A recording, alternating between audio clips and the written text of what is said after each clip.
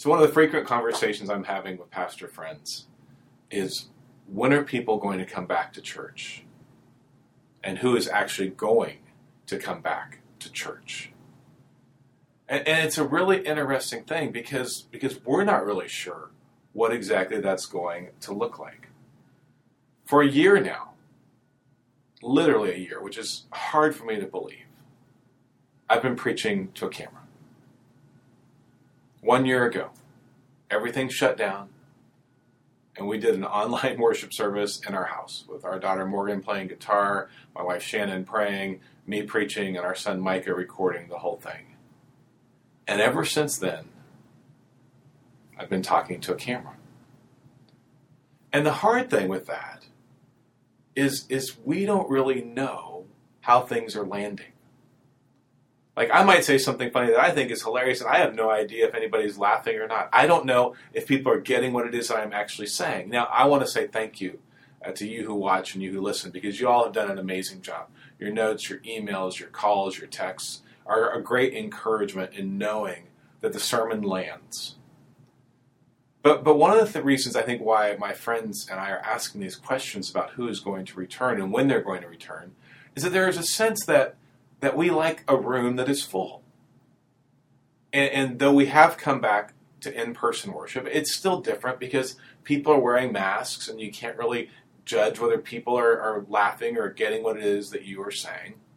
And so we're looking forward to that day when things do somewhat return to normal. And that's the interesting thing. They've been doing research about, well, when are people going to come back? What are they saying? And the latest research, 56% of the people, this is the end of last year, 56% of the people said, we're going to go back to in-person church when things are like they used to be. When things are like they used to be. Well, that's interesting. Because we're not sure when things are really going to get back to what they used to be. They continue to do this research, and they discovered that by the end of 2020, so December of 2020, 20% of church-going adults, 20% of church-going adults had completely stopped attending. They weren't watching, they weren't going, they just stopped.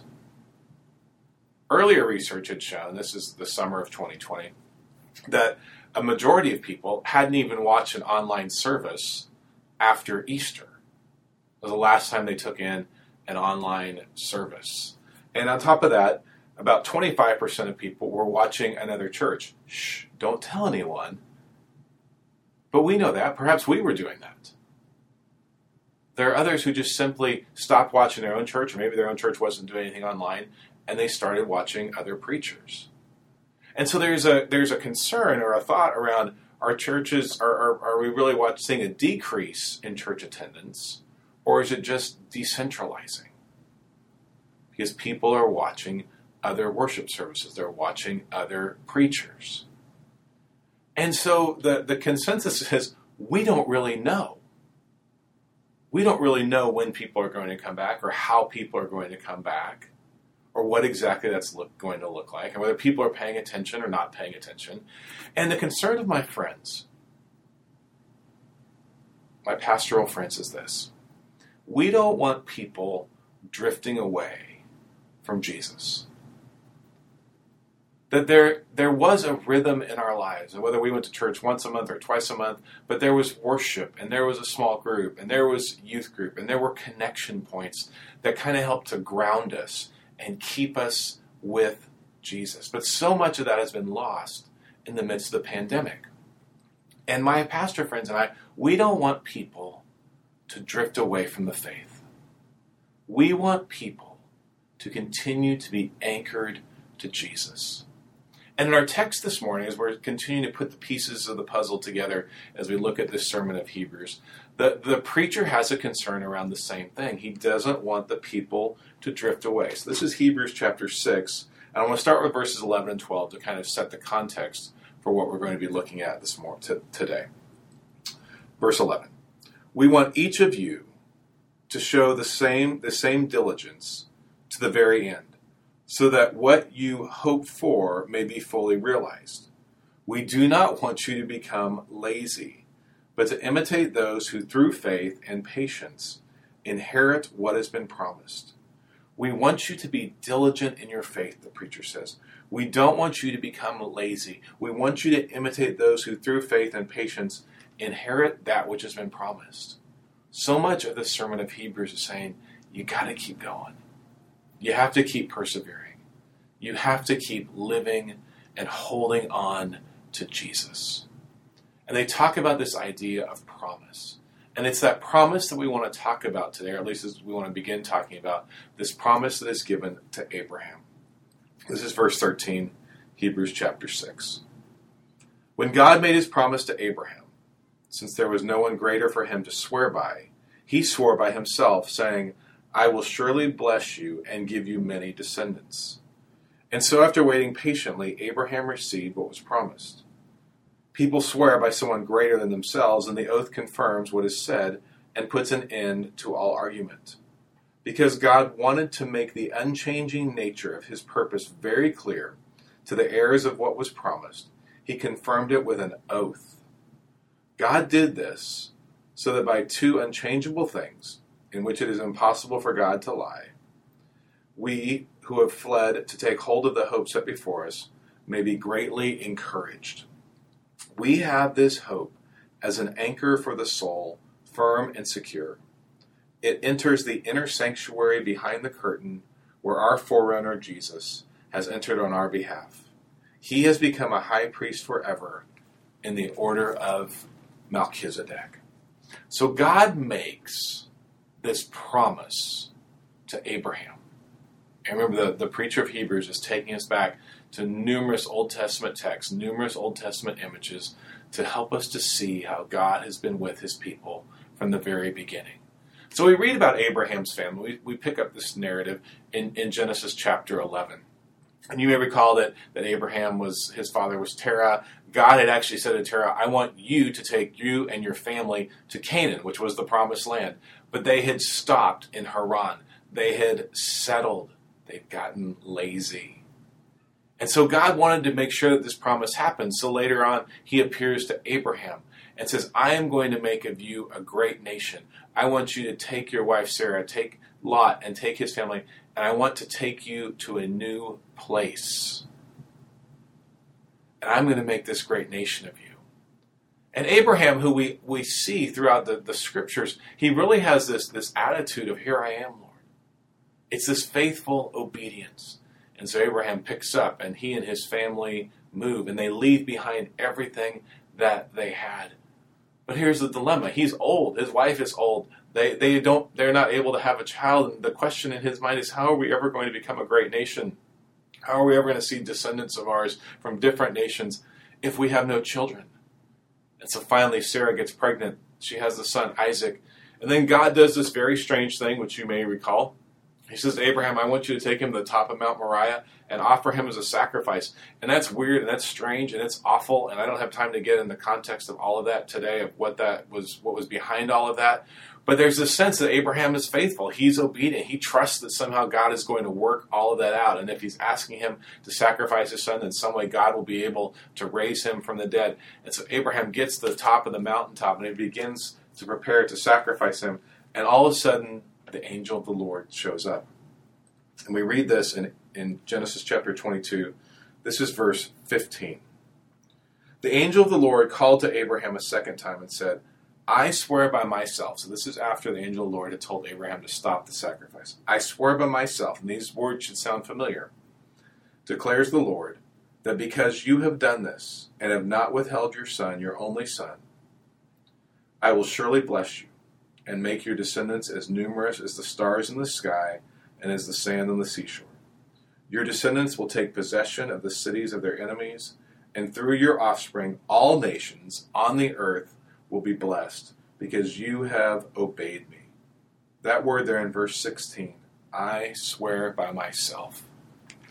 It's the same language that the preacher of Hebrews picks up when he's talking about this idea of promise. He's talking about this idea of oath. And Abraham was faithful. He was obedient.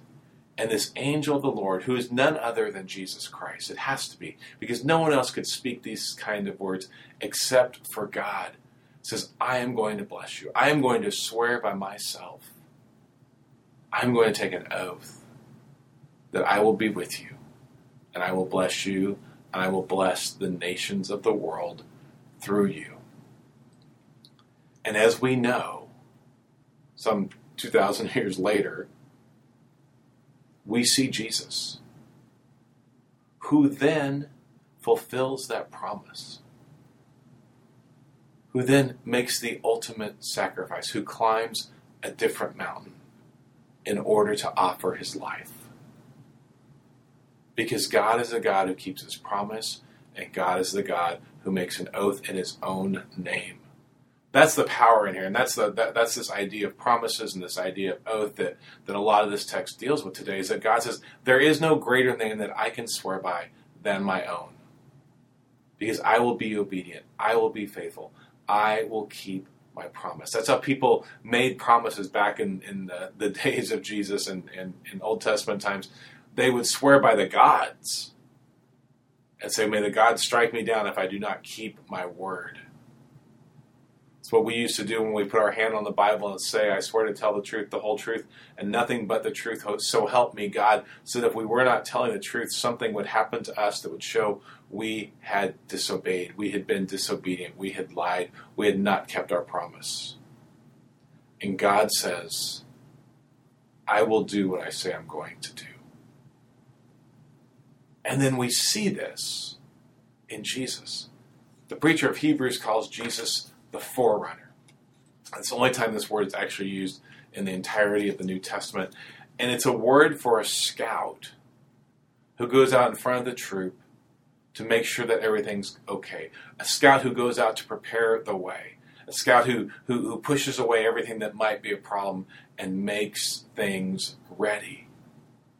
And this is who Jesus is for us. And this is what the preacher of Hebrews wants to make sure his congregation knows, is that Jesus has gone before us. That's why we can trust in him. He is the one who is obedient. He is the one who keeps his promise. He enters the holy place. He becomes, as we talked about last week, our great high priest, making the sacrifice once and for all. He becomes our anchor. So we read about this. I want to take us back to Exodus to remind ourselves of the tabernacle and the importance of the Holy of Holies, and then what happens behind the Holy of Holies. So this is Exodus chapter 26, verse 30. Moses is given these instructions: set up the tabernacle according to the plan shown to you on the mountain. And then this is what we read. Make a curtain of blue, purple, and scarlet yarn and finely twisted linen, with cherubim woven into it by a skilled worker. Hang it with gold hooks on 4 posts of acacia wood, overlaid with gold and stranding on 4 silver bases. Hang the curtain from the clasps and place the Ark of the Covenant law behind the curtain. The curtain will separate the holy place from the most holy place. Put the atonement cover on the Ark of the Covenant in the most holy place. Place the table outside the curtain on the north side of the tabernacle, and put the lampstand opposite on the south side. So this is now describing the Ark of the Covenant, the Holy of Holies, where the high priests went in once a year to make atonement for the nation of Israel, to atone for their own sins, and then also to atone for the sins of Israel, to offer the sacrifice. And we read that Jesus has now gone in to the Holy of Holies, that he is our anchor, that he has achieved what nobody else could possibly achieve, that the anchor holds now within the veil. And we sing that hymn, that song, that's where that image comes from, that he serves as our anchor within the veil. He has gone where no other high priest was able to go without atoning for their own sins. But Jesus is perfect, and therefore he becomes our anchor. And we get to see the exaltation of Christ, and we get to know that Jesus' promise is firm, that it's secure, that he has kept the oath, that he is with us. So I want for us to think for a moment about the image of the anchor. I've got a picture here, maybe to help remind us of that. You live in San Diego, or you know the San Diego area, you know this is the sailing ship, the Star of India. But when the author of Hebrews describes Jesus as our anchor of hope, that's where this sailing ship is really important to see and to understand. Because back in the days when this letter was written, you would have these large sailing vessels that would be looking for safe harbor. But oftentimes the way you got into that safe harbor was in a narrow, precarious way. There were rocks and there were reefs. And so what these large sailing ships would do is they would lower their anchor into a smaller boat. And that smaller boat would row its way into the safe harbor and then drop the anchor. And then those mighty sailing ships would lower their sails and they would be pulled in to safe harbor. And this is what Jesus Christ does for us. He longs to bring us in to safe harbor. He longs for us to anchor our lives in Him. And the question is, will we let our sails down? Will we trust in Him? Because we need Him as our hope. Because I think that we are still living, we're seeing images and glimpses of some hope coming out of this pandemic, but we're still living in a world and a society where there is so much racial tension, so much hatred of one another, so much despising of the other. And we saw that in Atlanta, and we've seen that in so many different ways, and it is just painful to watch. And we as followers of Jesus have to understand that if we are placing our hope in the great systems of this world or in our politics or in our policies, and I don't care if you're a Republican, Democrat, progressive, conservative, wherever you fall in that, if that's where we're placing our hope, we are always going to be disappointed. We need a far greater hope. We need to lament the loss, and then we need to remember the hope. We see this, and I promise we're not going to go back into Lamentations for a long time, but I want to look at this because this is what Jeremiah, he's looking at his world, and he's beginning to lose hope. This is Lamentations chapter 3, verses 19 and 20. I remember my affliction and my wandering, the bitterness and the gall. I well remember them, and my soul is downcast within me.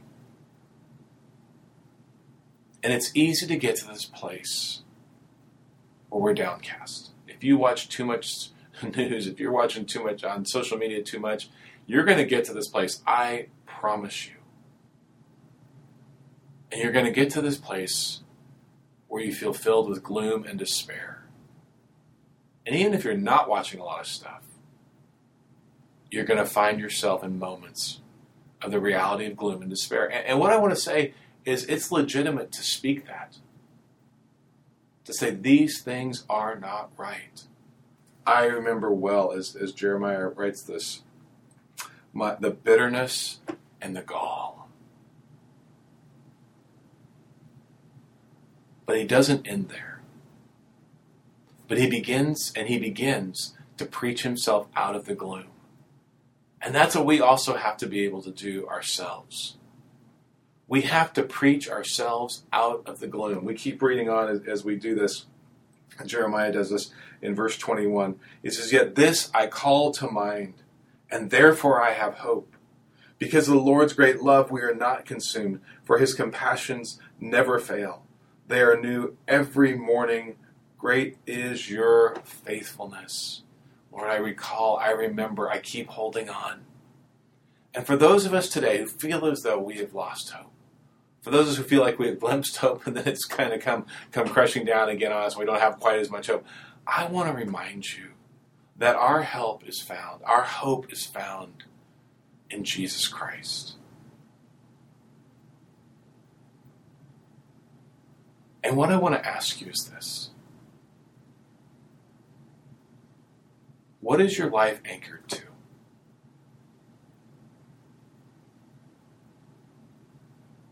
The preacher of Hebrews says, God is our refuge. God is our safe place. God is this one who will offer us protection. He brings us in out of the storm and into a place of safety.